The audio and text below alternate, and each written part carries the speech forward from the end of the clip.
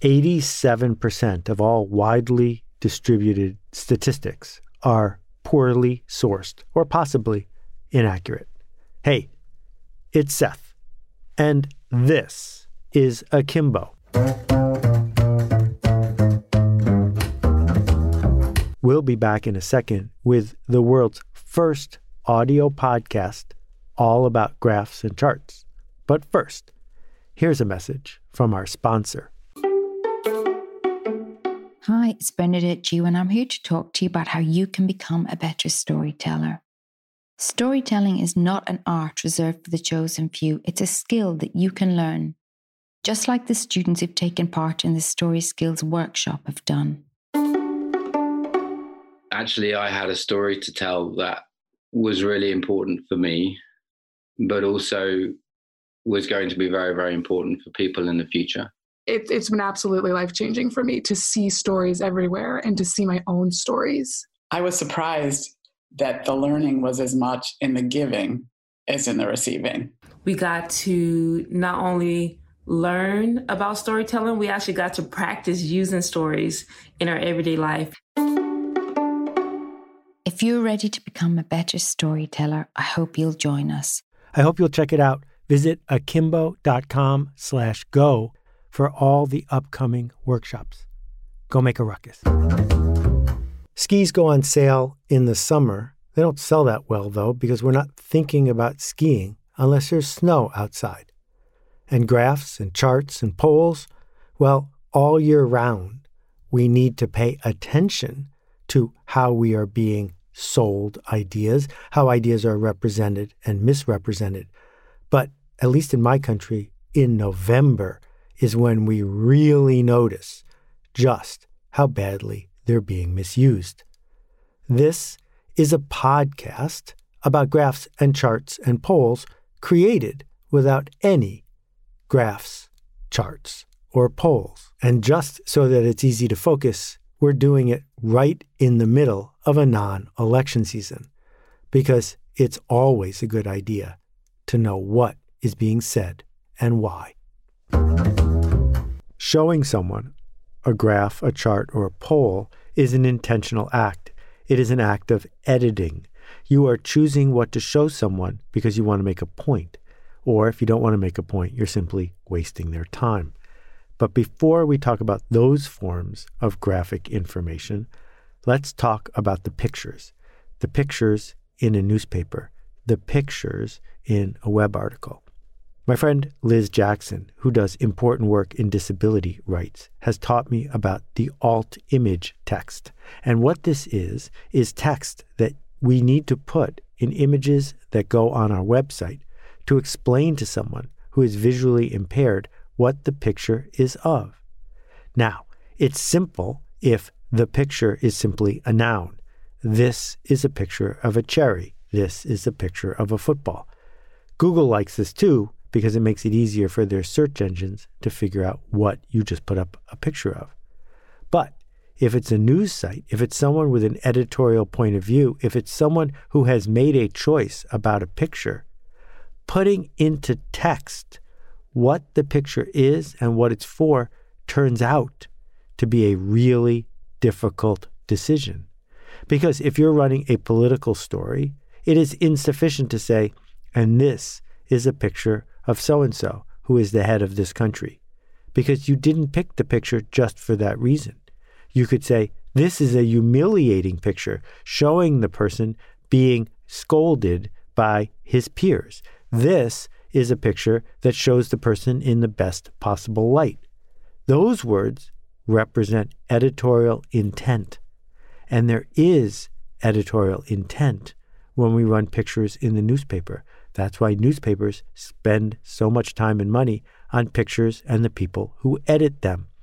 They're not simply putting up a noun, because we already know what a political figure looks like. They're putting up something to amplify the intent of the story. And then we get to graphs and charts. USA Today led the use of graphs and charts throughout newspapers. They also wrecked them in many ways by making them dumb. Why did they make them dumb? because the editors of America's newspaper decided that Americans don't understand statistics, that Americans will look at a picture that comes in a chart or a graph and will come to a conclusion mostly that it's sort of static, that it says blah, blah, blah, blah, blah, here is some math. And thus, the story, the caption, the headline becomes more truthy, because after all, here's a picture, usually a pie chart or a stacked bar chart, that proves that the headline is correct. The alt text that would go with these graphs or charts would need to be something like, here's some meaningless data presented in a confusing way, designed for people who aren't going to look deeply into how to present data and will just go along with us because it looks like we've done our homework. And challenging each other to say out loud what the point of that chart or graph is the first step in doing a better job of explaining how the world is actually functioning. So there are some really simple rules that get violated all the time. Here's the first one. If you're going to present information on X, Y axes, it's not fair to change the axis when you're comparing A to B. We see this all the time when news sources are trying to exaggerate small differences. So if they're showing something at the 50s or the 60s range, instead of starting the axis at 0, they started at 50, so they can magnify the differences. And if the differences are significant, there's nothing wrong with that. But most of the time, the differences aren't significant at all. And so, if the Dow Jones Industrial Average, which most people don't understand, is up 84 points, showing a graph that indicates that it is skyrocketing is absurd, because as I report this, the Dow is over 20,000. A difference of 80 points, 100 points, 200 points is the same as nothing. That what they should say on the radio, which doesn't use charts and graphs, is the Dow was essentially unchanged today. It is a waste of time to say the Dow was up 89.4 points. The 0.4 is a rounding error, but so is the 89. There is no news. The reason that it feels like news is that they're basing their y-axis at the 0 point instead of the 20,000 or the 25,000 mark. If it's at 25,000, we wouldn't even be able to see that the graph went up 89 points. Number 2, second biggest offense. Volume is different than area, and area is different than length.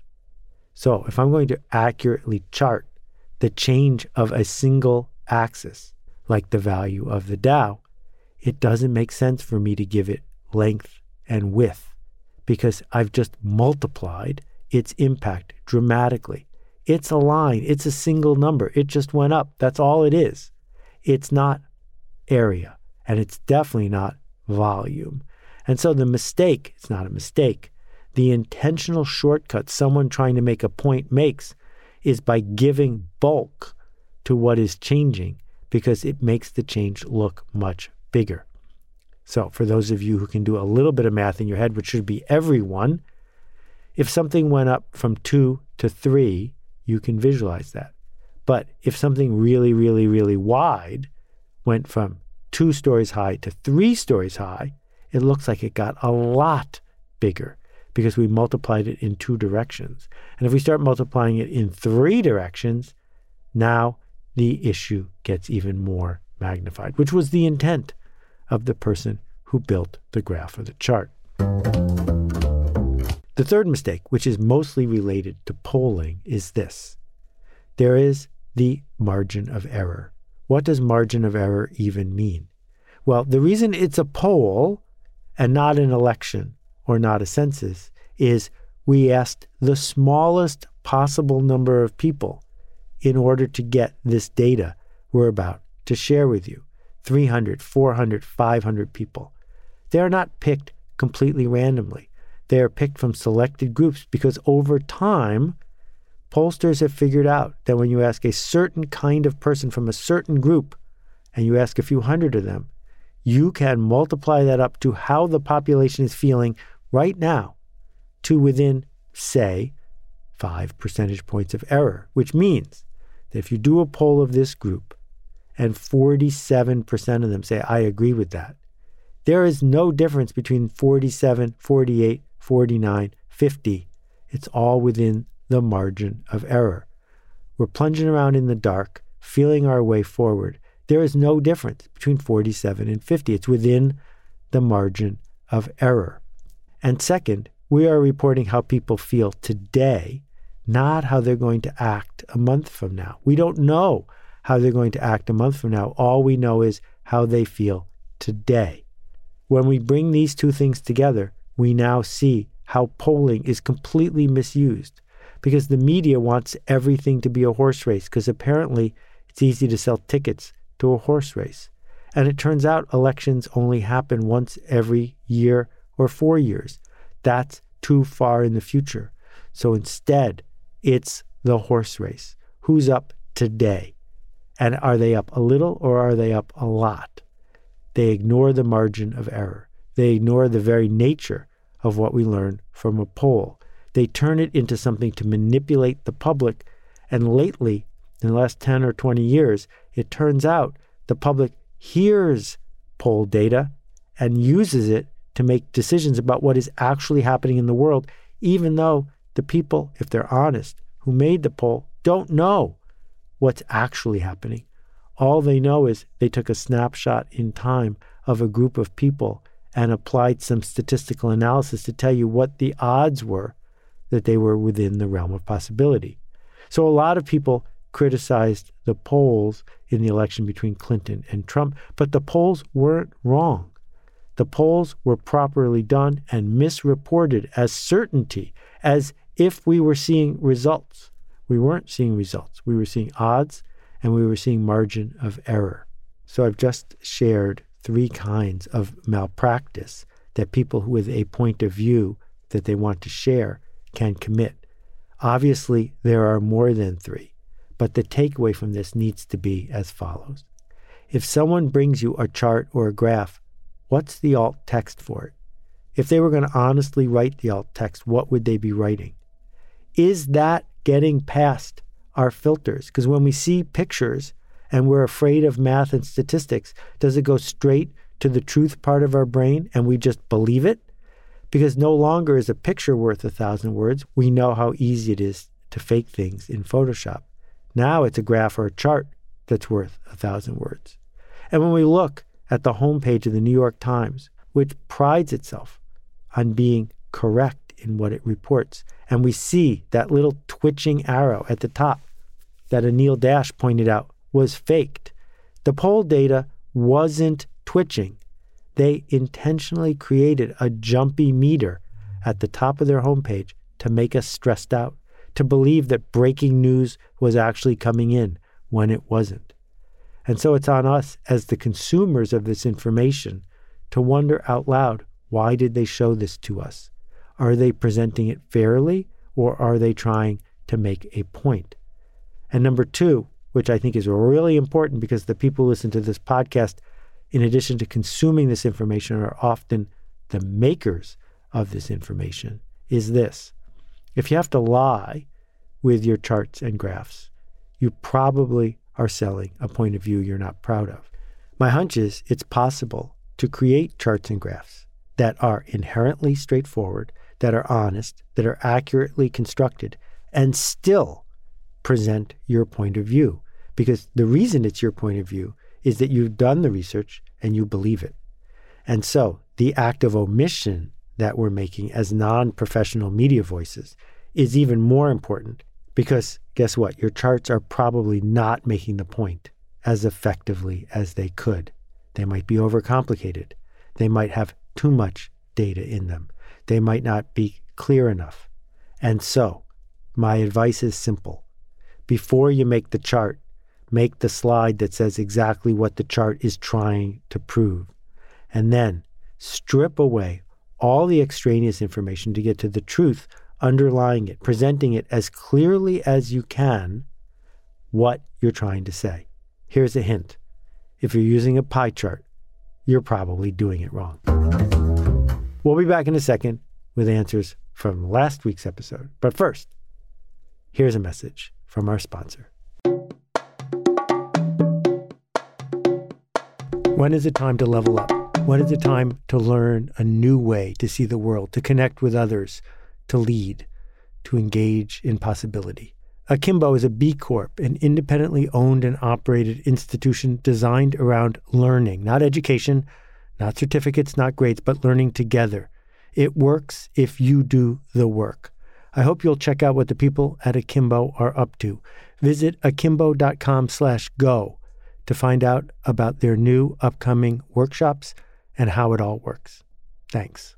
Hey, Seth, it's Maria. Hey, Seth, my name's Kyle. Greetings, Seth. This is Steven out in Madison, Wisconsin. Hi, Seth. Alicia from Charleston here. Hi, Seth. This is Anupam. Hi, this is Caitlin. Hi, Seth. Warm greetings from Curacao. Hey, Seth. My name is Nick Ryan from Pittsburgh, Pennsylvania. Hey, Seth. This is Rex. Hey, Seth. Hi, this is Vasilis from Greece. Hi, this is Roberta Perry. My question is... And that completes my question. As you know, I love to hear from you. If you've got a question about this or any previous episode, I hope you'll visit akimbo.link. That's akimbo.link, and click the appropriate button. 3 heartfelt and nuanced questions this week. Many of them speak for themselves. Here we go. Hey, Seth. This is Mike in Toronto, Canada. In your blogs, books, and podcasts, you've pointed out a lot of the problems with the public school system. Namely, that it does more to promote compliance and seeking validation from authority figures, all of which are behaviors that best serve an outdated or industrial economic model. Yet, I've also heard you mention that you do believe in the public school system and that you put your kids through this. So I was wondering if you could tease out some of the nuance here. Putting aside whether or not a private education is even affordable for someone, what are the values and attitudes that are gained in putting a child through the public system? This has been on my mind lately as my wife and I are expecting our first child this summer. We clearly have plenty of time until the question takes on immediate relevance, but nothing wrong with planting the seeds of those conversations nice and early. Thanks again for everything you do. I hope you and yours are well. Cheers. Thanks for this question, and your kid is lucky to have you, and vice versa. I have a few thoughts about public school. First one is this. The more often that people who have a choice enroll their kids in public school, the better the public schools are going to get. Because people who have a choice can also bring their voice to the situation. They can speak up, they can teach, they can learn, they can engage, they can make it better. But why even bother if you have a choice? Well, I think that public school around the world helps create the fabric of culture. That when lots and lots of people in a community share a similar experience together, that shared experience can bind us together. Also, it's important to note that throughout my country anyway, when done properly, public school can be a bit of a connector, a melting pot, if you will. If we don't get too carried away gerrymandering school districts, the point is that kids who are next to other kids who don't necessarily have the means to get a fancy school's tuition paid for or a scholarship from a fancy school, that's a great way for kids to learn shared experience. Now, I think that parents who have a choice also tend to have the ability to do something with all that homeschooling time from 3 p.m. in the afternoon to midnight. Kids spend at least as much time home, particularly if we count the 5 years before school starts, as they do at public school.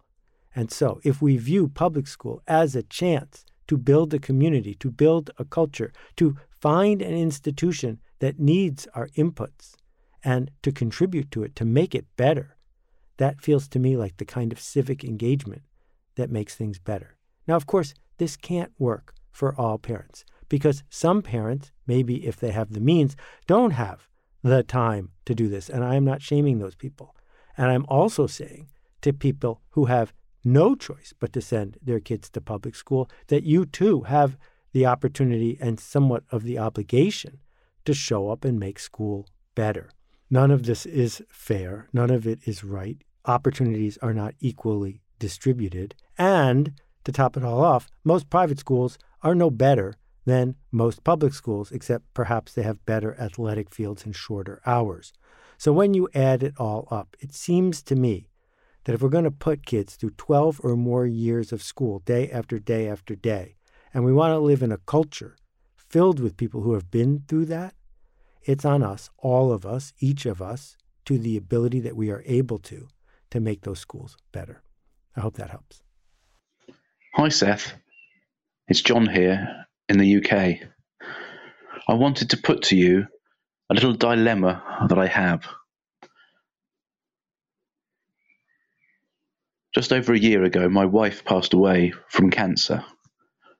But during the months and the years before she died, we had a whole raft of different diet books, eating plans that promised cures, slowing down of cancers, removing the need for treatment. Lots of these books contradicted each other, and I found it very frustrating that she would spend hours and days poring over these books, looking at them together, trying to work out the best ultimate plan for her longevity. Now she has passed, I am left with a huge stack of these things that I'm stuck with. They cost a lot of money to buy, yet I am stuck morally with what to do with them. I think they are hocus pocus, they're bogus. If they contradict each other, they can't all be true. Yet they gave her hope. They gave her something to control.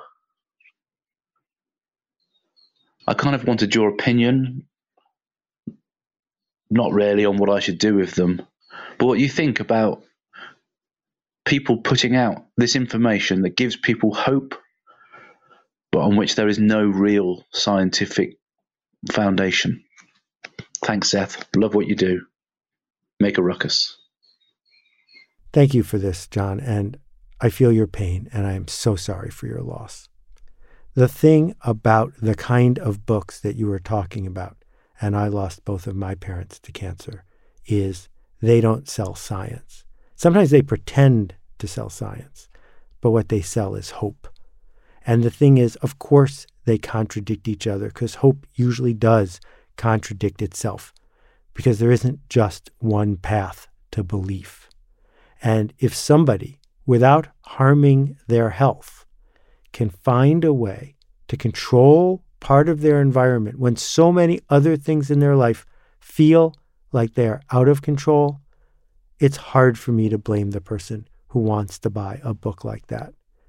This is not the same as books or quacks who tell people not to get medical care, who tell people to do something instead of proven, double-blind, actual studied medicine. No, that's not my point, or I don't think it's yours.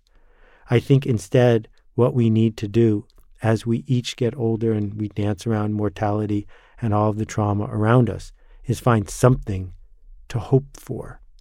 And so maybe if I were in your shoes, I would find a lending library or some other place where someone who is looking for the kind of solace they can get from controlling what they eat, maybe they could find it in these books. Again, big hugs from me. Hang in there. I know it takes a long time. Hi, Seth. I have been blessed by your work for well over a decade. And first, I just want to say thank you. And in that time, nothing has stuck in my head, has made me think more than your episode on modern monetary theory. And the reason is not money. I believe you got the three things correct that we need to invest in education, in healthcare, and in confidence. But I don't believe what those three areas need the most is money. And you're actually the one that convinced me of this, that what our education system needs is to answer the question, what is it for? And then to retool around the answer. And while we could put $10 billion into the current system, and we might get a 10% better result out of that, if we would answer the question, what is it for? We could see 1,000% better result. And likewise, in healthcare, the vast majority of illness that we have in the United States is diabetes, hypertension, cholesterol, things which are caused by lifestyle and best addressed by lifestyle changes. And yet we have a system that prescribes pills and surgery that, while they help, they're much more expensive and much less effective at solving the problems. And what the system needs is to ask the question, what is it for? And then we have confidence. And while monetary theory, I'm sure, affects confidence somewhat, it's extremely small compared to the effect that the messaging from our culture has. And it seems that today the dominant message is the world is going to pot and it's their fault. Even though this is untrue. It's not their fault the world is going to pot, because the world's not going to pot. And it can't be their fault. And I think what your answer to this would be is, well, go change one classroom, go change one person's health, go change one person's confidence, and use what you learned, use that momentum to change another and another and another. So what is it that we could do, that you could do, to change the tide of this messaging from one that's making the world a worse place to a more positive message that will make the world a better place? Thank you for this question. My answer is probably going to be shorter than the question was, but I let it run because you have so many good points. The thing is, when we spend money on something, it doesn't always make it better. But when we cease to spend money on something, it's often hard to make it better. If we look at the huge progress that has been made in, say, caffeine delivery devices, from Dunkin' Donuts 25 years ago to Starbucks today, if we look at how so many businesses have piled on and piled on and piled on with their innovations, with their conveniences, with their, quote, improvements, well, the profit motive is often at work. So, yeah, I'm going to answer what you thought I was going to answer, which is I wasn't saying we should put money into the broken system, particularly the medical and educational systems in my country. More money for the old system isn't going to fix it. But if a central authority who isn't simply seeking to enrich tiny corners of the market, but is willing to embrace efficacy, the same way a focus on efficacy led to a groundbreaking, record-breaking sprint to not one, not two, but 3 or more vaccines in less than a year, we can do the same thing with school. We can do the same thing with healthcare. If there are people in those systems who need to be bought out of the system to create open space for new, better systems to happen, well, then go ahead and do it. It doesn't make sense for the people in those systems to suffer simply because someone has a sinecure. We've learned so much about healthcare and education in the last 100 years, but too often we do precisely the opposite of what we need to do, because entrenched bureaucratic interests who make money from existing systems are hard to unentrench. But we can do it, particularly if we have a focus and the resources to do something about it. And just to put a sharp point on it, I want to clarify something. Central authorities, whether they are central media personalities, gatekeepers, or governments with pocketbooks, don't fix anything all by themselves. Things get fixed, invented, improved, questioned at the fringes. It's at the fringes, in small circles, where human beings are making choices about who to listen to, choices about what to buy, choices about what to stand for, and choices about how to improve their institutions. These are where the signals always begin. The question is not, can we give authority away and responsibility to some central authority? Because I think that's been shown not to work. Instead, the opportunity is to say it's on us to figure out how to build culture we are proud of, and it's on whatever central authority we're talking about, commercial or governmental, to amplify the stuff that works. We can do things like fix policing, like fix bumpy roads in things like the economy. We can do it if we care enough to say we're going to do it, as opposed to wringing our hands and just waiting for the free market to fix the problem. Because the free market hasn't fixed the problem. And in so many places, it's made it worse. So, quite a few rants to wrap up this week's show. Thank you all for listening. Be well. Here's to peace of mind, possibility, and dignity. We'll see you next time. I just don't think it's possible or probable in today's world to distinguish yourself as an educational institution or as a success seeker at the level of information gathering or information distribution. I mean, this is the information age, and you can get a great book, a great essay, a great idea anywhere, and none of us can do that better than the internet, right? There is no great thought leader who can outthink the internet. Like, we have data. What Alt MBA gets right is it puts you in a context where you're part of a community that says, yeah, that's good. You got access to ideas, you got access to information, that's awesome, but when are you gonna show up? When are you gonna face that blank page? When are you gonna face the possibilities within you? When are you gonna face those fears? I'm not gonna let you hide. You gotta show up. And that's the hardest part. And it sounds simple, it sounds very commonsensical, but it's the number one reason why we don't write that book. It's the number one reason why we don't ask that question. It's not because we don't know or we don't have the information. We don't have an environment and we don't have a support network that makes it feel like showing up is possible for me. Not just possible for the success stories I see out there, but I can show up.